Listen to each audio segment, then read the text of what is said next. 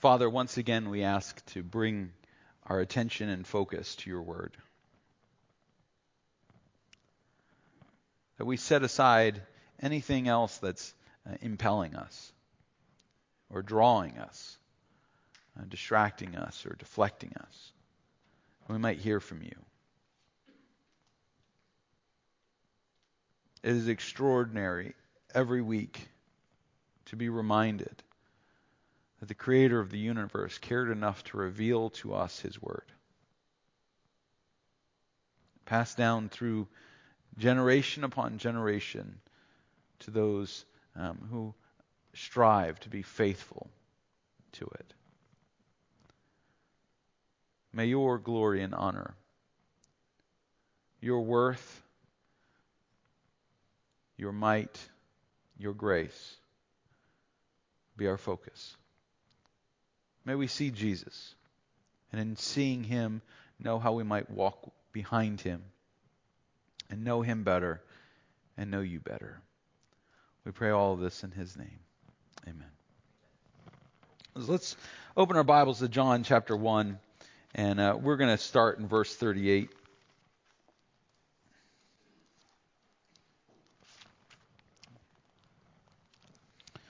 So we've already read, this whole interchange. Jesus has finally showed up, and remember that this is happening. John 1:35, not 38. But this is all happening on, they call it Bethany, beyond the Jordan, which means Bethany was a site, and it's on the eastern side of the Jordan River, so in what is today the modern country of Jordan. And John is baptizing people. And in verse 35, John chapter 1 and verse 35, the next day again, John was standing with two of his disciples. And he looked at Jesus as he walked by and said, "Behold, the Lamb of God." The two disciples heard him say this, and they followed Jesus. And Jesus turned and saw them following and said to them, "What are you seeking?" And they said to him, "Rabbi," which means teacher, "where are you staying?" He said to them, "Come and you will see." So they came and saw where he was staying, and they stayed with him that day, for it was about the 10th hour. And one of the two who heard John speak and followed Jesus was Andrew, Simon Peter's brother. He first found his own brother Simon and said to him, "We have found the Messiah," which means Christ. He brought him to Jesus, and Jesus looked at him, and he said, "You are Simon the son of John," or the son of Jonah. "You shall be called Kepha," which means Peter. And the next day, Jesus decided to go to Galilee, and he found Philip and said to him, "Follow me." Now Philip was from Bethsaida, the city of Andrew and Peter. Philip found Nathanael and said to him, "We have found him of whom Moses in the law and also the prophets wrote, Jesus of Nazareth, the son of Joseph." And Nathanael said to him, "Can anything good come out of Nazareth?" And Philip said to him, "Come and see." And Jesus saw Nathanael coming toward him and said of him, "Behold, an Israelite indeed, in whom there is no deceit." Nathanael said to him, "How do you know me?" And Jesus answered, "Before Philip called you, when you were under the fig tree, I saw you." Nathanael answered him, "Rabbi, you are the Son of God. You are the King of Israel." And Jesus answered him, "Because I said to you, I saw you under the fig tree, do you believe? You will see greater things than these." And he said to him, "Truly, truly, I say to you, you will see heaven opened, and the angels of God ascending and descending on the Son of Man." Okay. First question. John is baptizing in Bethany beyond the Jordan. That's down by the Dead Sea, on the road to Jerusalem. What are a bunch of Galilean fishermen doing in the Judean wilderness? Because Simon and Andrew, and Andrew is with another disciple of John, and it doesn't say the name, so it's probably John, the author of the gospel. All right? He has a tendency to not name himself, although he may just not know who this other person was. Philip and Nathanael. They're all Galileans. Now, Galilee is about 80 miles north of Bethany, beyond the Jordan. Why are they there? And people have argued about this. When you read commentaries, they discuss all this, and maybe we've got the location of Bethany beyond the Jordan wrong, and it doesn't, there's all kinds of conversation. I want to give you kind of an idea of why they're there.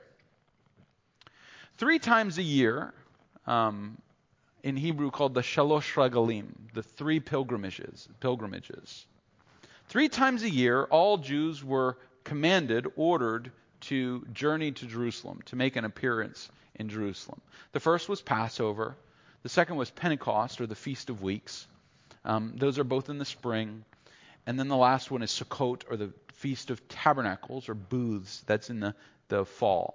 And it's structured around, these dates are structured around the agricultural calendar.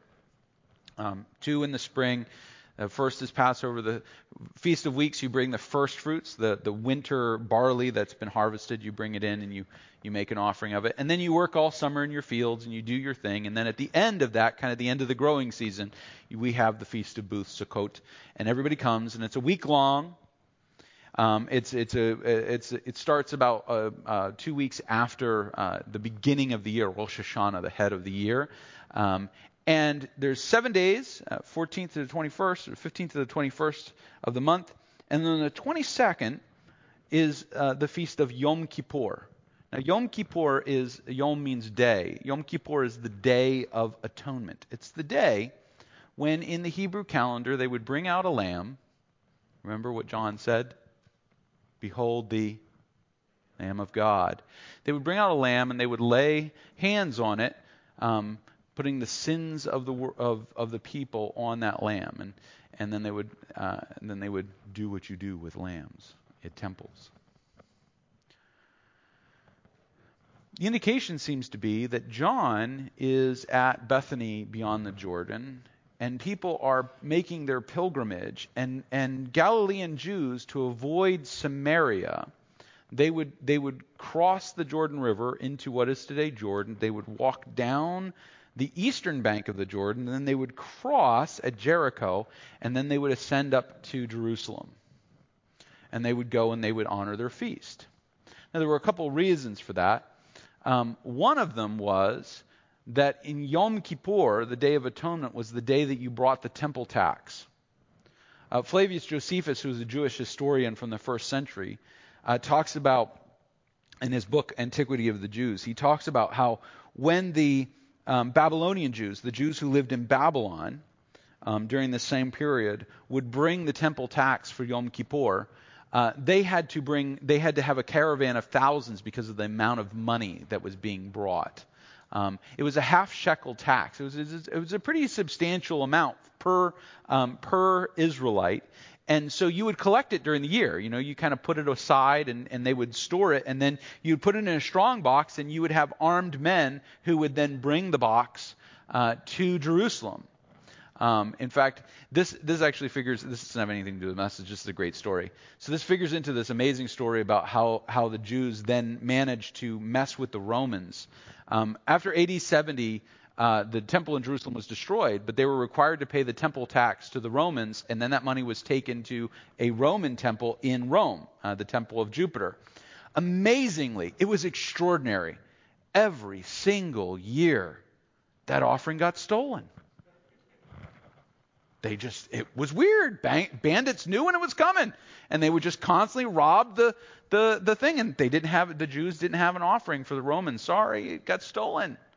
And you kind of look at it and you go, wink, wink, nudge, nudge. It got stolen by my cousin Bill, who then gave it back to me because they didn't want to pay for this pagan temple. Anyway, so what seems to be happening here is that this is the feast. They're headed to Jerusalem for the Feast of Booths, Sukkot. And they come down the Jordan Valley, and they have their offerings. They have their temple tax with them, and so they travel in a group.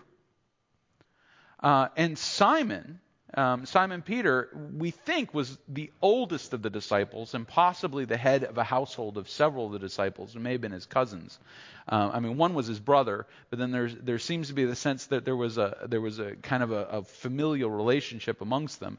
And so he is probably leading this group, this caravan coming down the Transjordan, and they're going to cross the Jordan River, and John the Baptist is standing there. And probably what happened, these are not full-time disciples of John, but what probably happened is at one point in their lives they had encountered John and they had taken John's baptism, and when their fishing season was over, they would go down and they would join with John and they would learn from him. And so they're coming down the Jordan Valley, and they're getting ready to cross, and John is there, and John says, "Behold the Lamb of God." Now, knowing that they're a week away, or a week and change away from the Day of Atonement, this is resonating with them, this idea. And so the next day, when John is standing there, and I want to remind you, it doesn't say that John was standing at the river. The indication seems to be that they're headed toward Jerusalem, and they kind of get to the end of the day, and John is kind of standing there. We find out that it's the 10th hour, so it's getting toward the end of the day. He's standing there with two of his disciples, and he says again, "Behold the Lamb of God." And so they follow Jesus. John stops. He's not going to Jerusalem. He's not going to make the pilgrimage. Right? John stops. He's staying in the wilderness. And there's a whole other thing that's going on there. But they start to follow Jesus. Now, I love that they decide to follow Jesus. By the way, the Greek word for follow is the word acolyte. If you hear the word acolyte, disciples follow a teacher. And what happens here is a very traditional way of someone becoming a disciple of a teacher, of a rabbi. Jesus is walking, they're following, and he turns around to them. He says, "What are you seeking? What are you looking for?" John uses a very peculiar Greek word here. He's indicating what are you after? Like, what are you going long term? He's not just saying, "What are you looking for?" Like, I lost my keys. What are you looking for? I lost my keys. All right, but what are you seeking? Where are you going with this? Where is your journey going to take you? You're going to follow me. And they say to him, "Rabbi," Ravi. All right?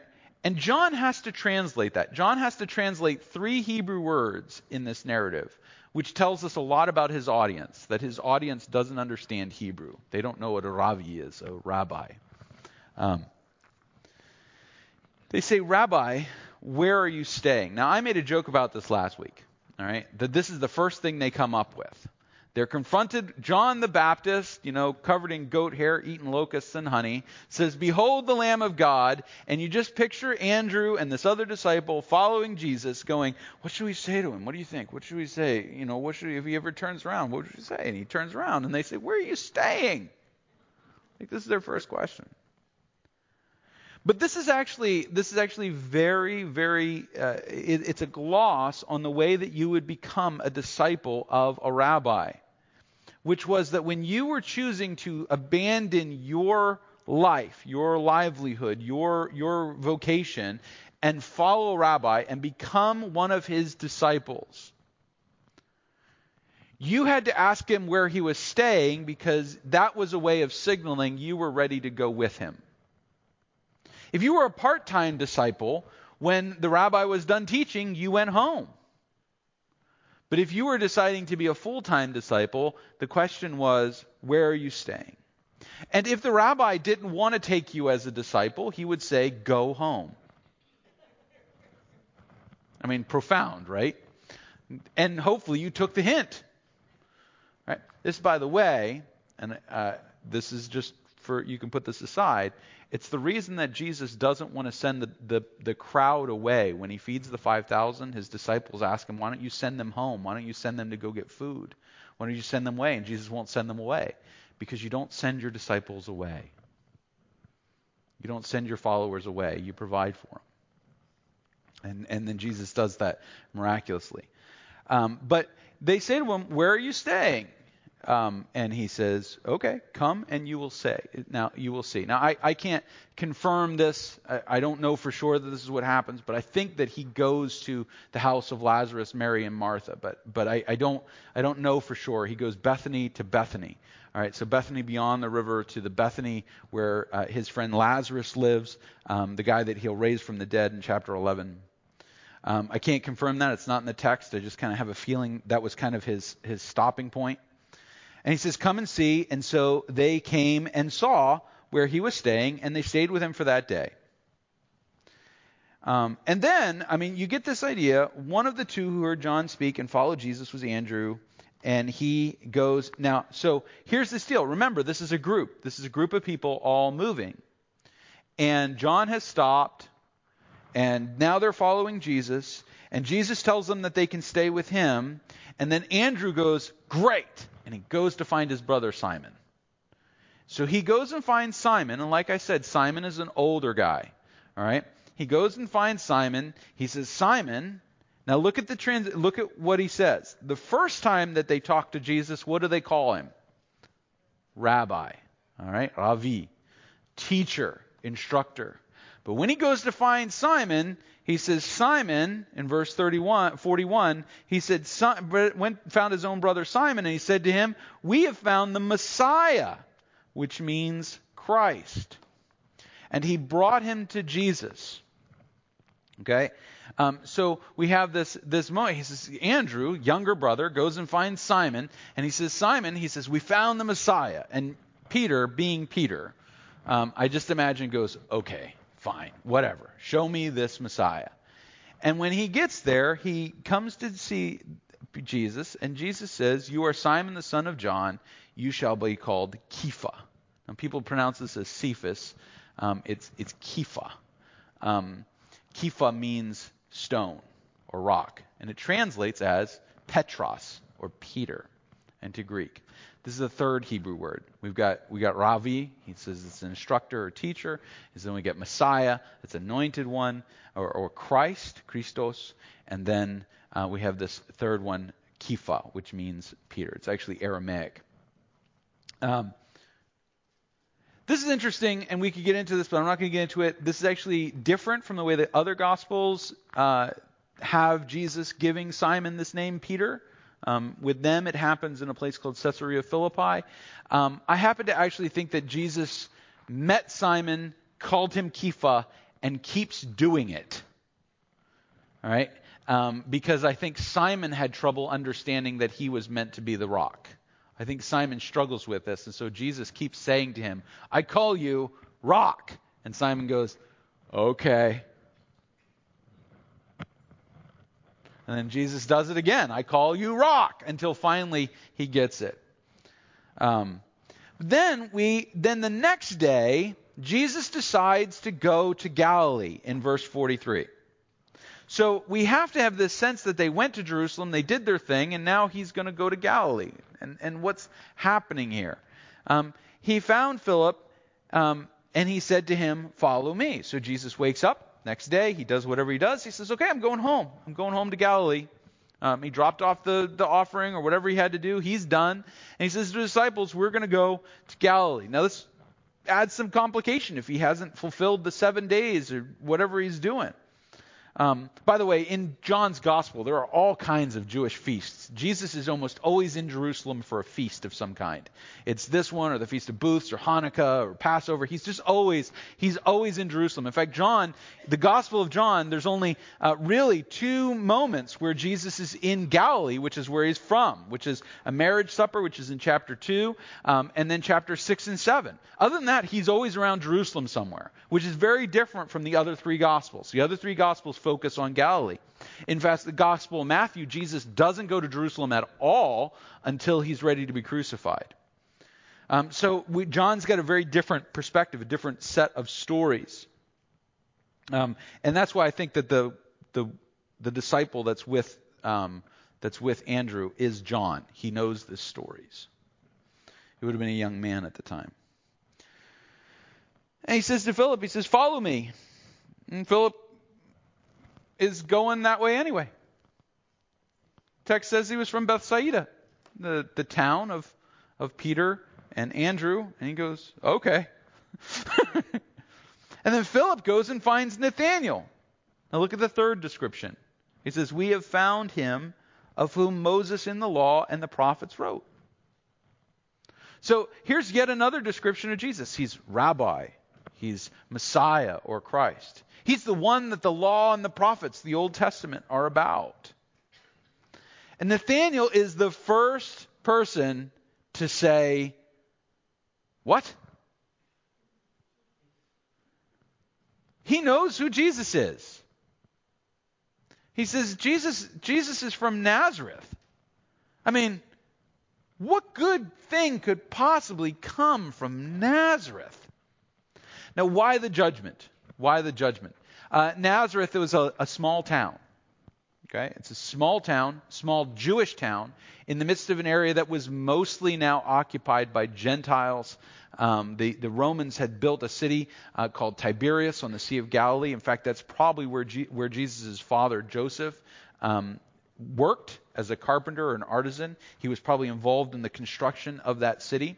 Although the word carpenter, we read the word carpenter, it could also be translated as somebody, especially in Galilee, could be somebody that makes boats. So Jesus' father could have been a boat maker. There's a lot of things we don't know about Joseph. We don't know exactly what is meant by the word that's used there. But he's some kind of artisan. He works there, and the Romans had kind of taken over. And Nazareth was a city that was in cahoots with the Romans. Now that'll blow your perception of Jesus all up. They worked for the Romans. That's why Nathanael says, can any good thing come out of Nazareth? How could this bum from that town amount to anything? He's got such a strong opinion that Jesus manages to get past with one statement. Nathanael's like, nothing good's going to ever come out of Nazareth, right? Philip says to him, come and see. Jesus sees Nathanael coming toward him and says, behold, an Israelite indeed. Now, this is rhetorically or structure-wise, when you're reading John, this is one of the genius things that John does. And I'm just going to give this is like for the guys that really get nerdy about this stuff. How did John the Baptist introduce Jesus? Behold, the Lamb of God. Now Nathanael comes along, all puffed up with his own Israelite nature, all puffed up with his religious integrity. He's going to tell this Nazarite, he's going to tell him what to do. And Jesus says, behold. You don't think anybody else heard Jesus do that? All right. Jesus goes, John the Baptist just said, behold, the Lamb of God. Behold, an Israelite indeed. I love Jesus' sense of humor. Come and see. Jesus saw Nathanael coming toward him. He said of him, behold, an Israelite in whom there is no deceit. Literally, there's no way he could possibly misunderstand the situation. There is no way that this guy could have possibly been biased in his evaluation of me. And Nathanael goes, yeah, that's right. And Nathanael said to him, I love it. Behold, an Israelite in whom there is no guile. How do you know me?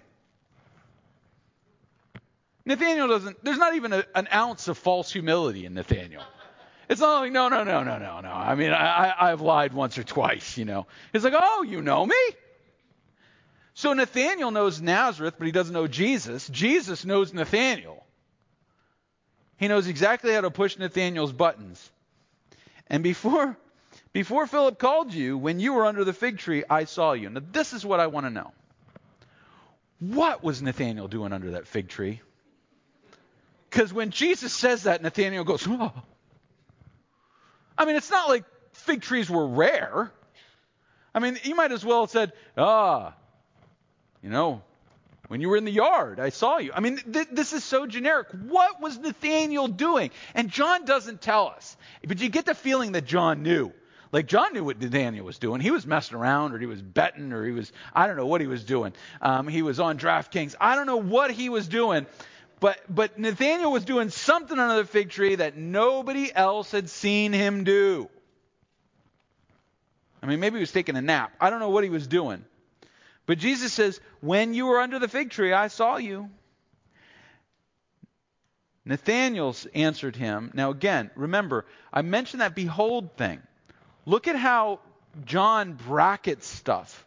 So the first thing the disciples say, what do they call him? They call Jesus Rabbi. So here's Nathanael at the same point of his conversation. He's opposed to Jesus. Then Jesus asks him this question, and he says, Rabbi, you are the Son of God. That's all it took. Wow. I saw you under a fig tree. Son of God.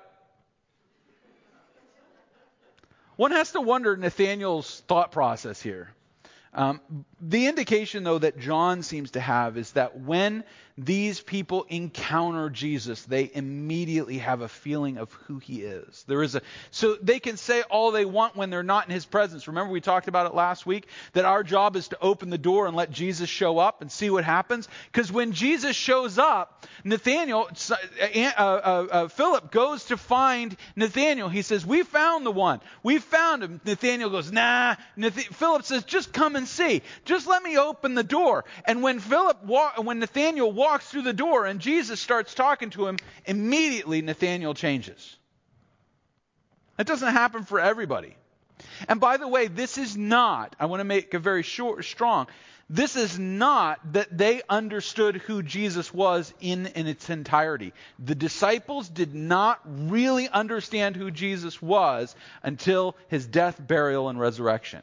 It isn't until his resurrection that finally all light dawns on Marblehead and it finally clicks in that what they thought Son of God meant and what Jesus meant by Son of God were a little different. When Jesus said, I'm going to die and be buried and raised again, for some reason that didn't quite connect with them. They were like, yeah, okay, Jesus, whatever. So they're still on their journey. This is just the beginning of their journey. But they're starting at Jesus is a good teacher. Then we get to Jesus being the Messiah. We get to Jesus being the fulfiller of the law. And now we get Nathanael saying, Rabbi, you are the Son of God. You are the King of Israel. And this is another moment where John so masterfully brings the Gentile world and the Jewish world together at the feet of Jesus, because Caesar was the Son of God, Philadelphus, all right?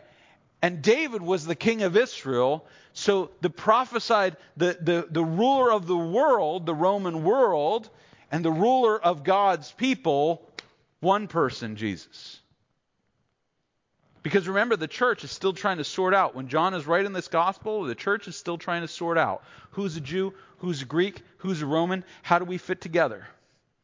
And some of them have gotten married, and now they get kids that are part Jewish and part Roman, and do we circumcise them? Do we feed them meat? Are they allowed to eat kosher? They're trying to sort all of these questions out. And when John writes his gospel, he just puts in, when Nathanael saw Jesus, he recognized the hope of the Gentiles and the hope of the Israelites, one person.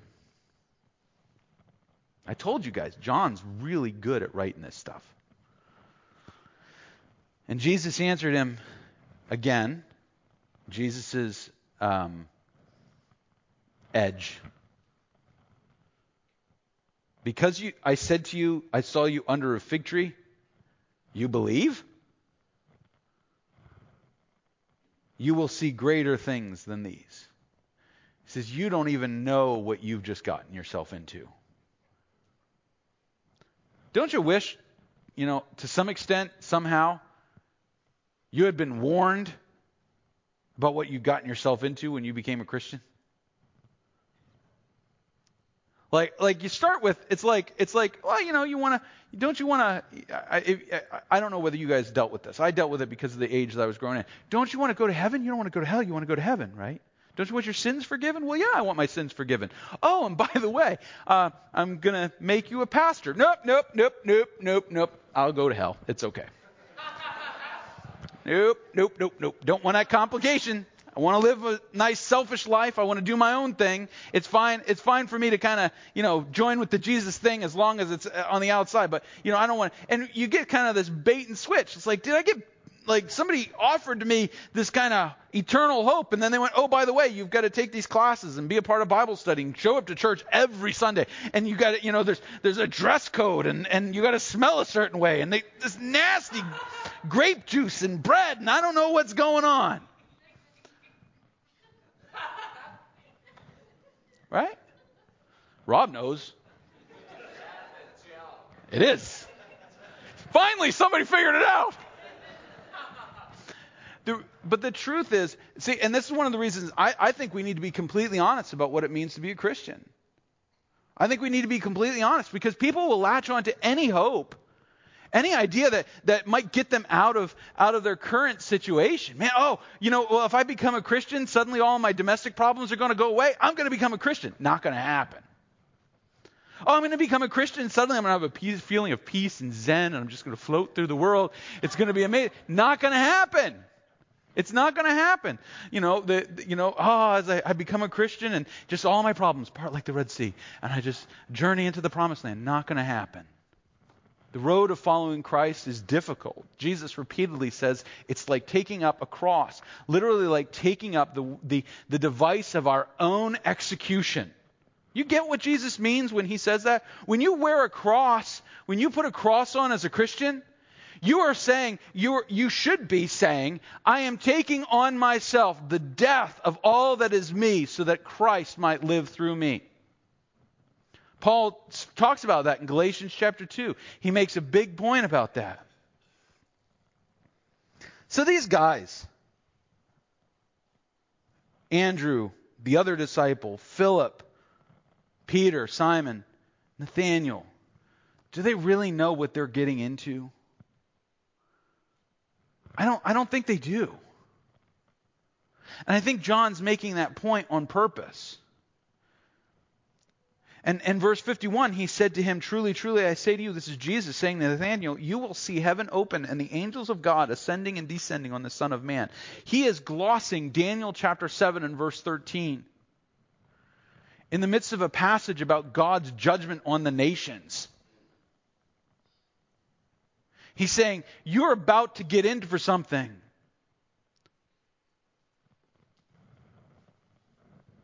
So what does Jesus ask us to do? At the beginning of our journey or at the end of our journey, he just says, follow me. The safest place we could possibly be is as close as we can possibly get to Jesus. Now, the crazy thing is, he is marching, the entire book of John, he is marching toward his crucifixion. But he says, follow me. He calls us to a journey. He calls us to a path. And there are decisions we have to make on that journey. There are decisions that you have to make on that path. Just like any path, any journey, anything that you're doing, you have to make choices along the way. My daughter graduates high school, and we were reflecting on how awesome her speech was at her honors banquet thing on Thursday night. She killed it. It's like, afterwards I said to my wife, I was like, it's like one of them's father talks for a living. But we're talking, she's going to go to Liberty University. She's got her whole plan laid out. She's going to go to the School of Engineering or the School of Business, and she's going to get IT, Bachelor of Science in video game design. And at first, when she first told me that, I laughed. And then I looked up how much video games make every year. And then I cheered. I was like, yay! My daughter might actually have a job that pays for her student loans. But you know what? As she walks that path that she believes that God's called her to right now, there's going to be decisions and choices and forks. And those are going to be tough decisions. They're going to be tough roads that sometimes we have to take. And when we're following Jesus, we get in our mind that if we follow Jesus, the path is always going to be clear. There's not going to be any obstacles, despite what the Bible says about stumbling blocks and the fact that it is difficult to follow Jesus. We kind of get in our mind that the easiest path should be the one that takes us to follow Jesus. I think, by the way, that's the reason that John, in the book of 1 John, John says, we are in the light as he is in the light. He said, the way that I follow Jesus is I'm in the dark, and Jesus got a lantern, and I just stay as close as I possibly can to the guy with the lantern. Because if I get away from him, I'm going to be lost in the darkness. I'm not going to know where I'm going. Jesus simply calls us to follow. And if we're focused on following Jesus, if we're focused on journeying with him and those who are journeying with him, and don't you think about the journey language that's built into this text. Jesus is on his way to Jerusalem. He meets John. John hands his disciples off. They're gathering people. Jesus' group is growing and growing and growing as people are coming and asking questions, and nobody really has all the answers. And half the time, they're still sitting there going, where are we going? What are we doing? In John chapter 4, John 2, he takes them to a wedding. All right. John chapter 3, he leaves them and he goes and talks to a rabbi. John chapter 4, he takes them through Samaria, the very place they're not supposed to be. Sometimes they're in the temple courtyard. He's healing people and not telling them that he's doing it. So then he's got people angry at him. They're trying to figure out what Jesus is saying, just follow me. It may not always make sense, but it's what I want you to do.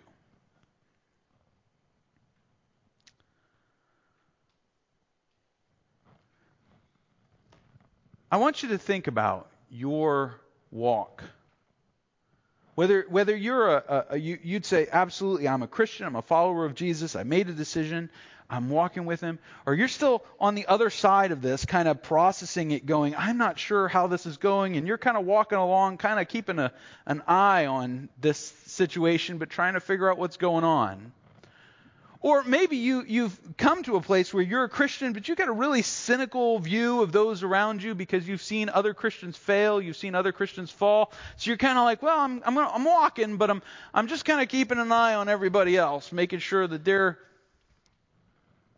Wherever we are, let me challenge you with this. I'll give you the big idea here. All right? Don't worry about in and out. Worry about toward or away from. Don't worry about every time you stumble, you're like, oh no, I stumbled, I failed, maybe I'm not good enough. Or I don't know, don't worry about all that stuff. Toward Jesus. Always toward Jesus. Always walking toward Jesus. Always going after him. Always following him. Always seeking after him.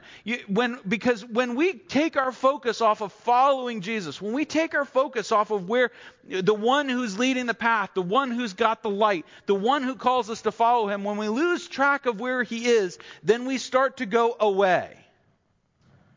And it's not a matter of in or out. It's a matter of toward or away from. Jesus will encounter some really, really religious people in the book of John who are flying away from him at light speed. And then he will encounter some absolutely despicable, horrible people who are stumbling and crawling toward him. It doesn't matter how you get toward him. Just get toward him. It doesn't matter how you follow. Some of you are following Cadillacs. Some of you are on scooters. Some of us are on our knees. Some of us are on our feet. Some of us are on bikes. Some of us are being carried by others because we can't carry ourselves. But be following Jesus.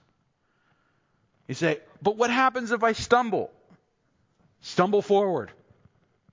Get up. Keep going. But what happens if I fail? Fail forward. And keep following. What happens if I can't get up? Find a brother or sister who's following him and ask them to drag you. But keep going toward Jesus. My brothers and sisters, that is the meaning of being a Christian. It's our focus is toward Jesus. It is our dedication to him as leader, master, savior, redeemer, Lord, whatever title you want to put, moving toward him, following him wherever he takes us. Would you join me in a word of prayer?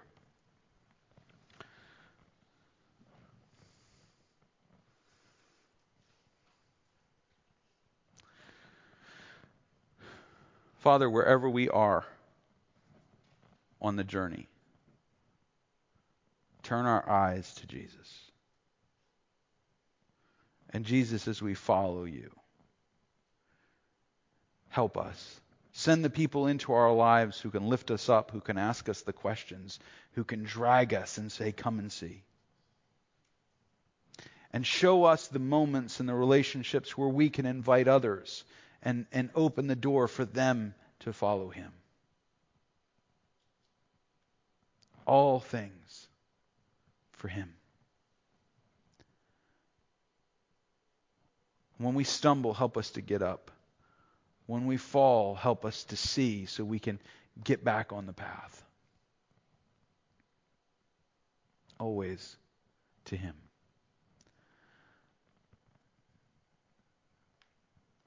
Holy Spirit, give us the power, the energy, the drive. Give us the breath to keep following. To follow and follow and follow. As he sorts out all that we are and should be. We pray this in your name, Father, Son, and Holy Ghost.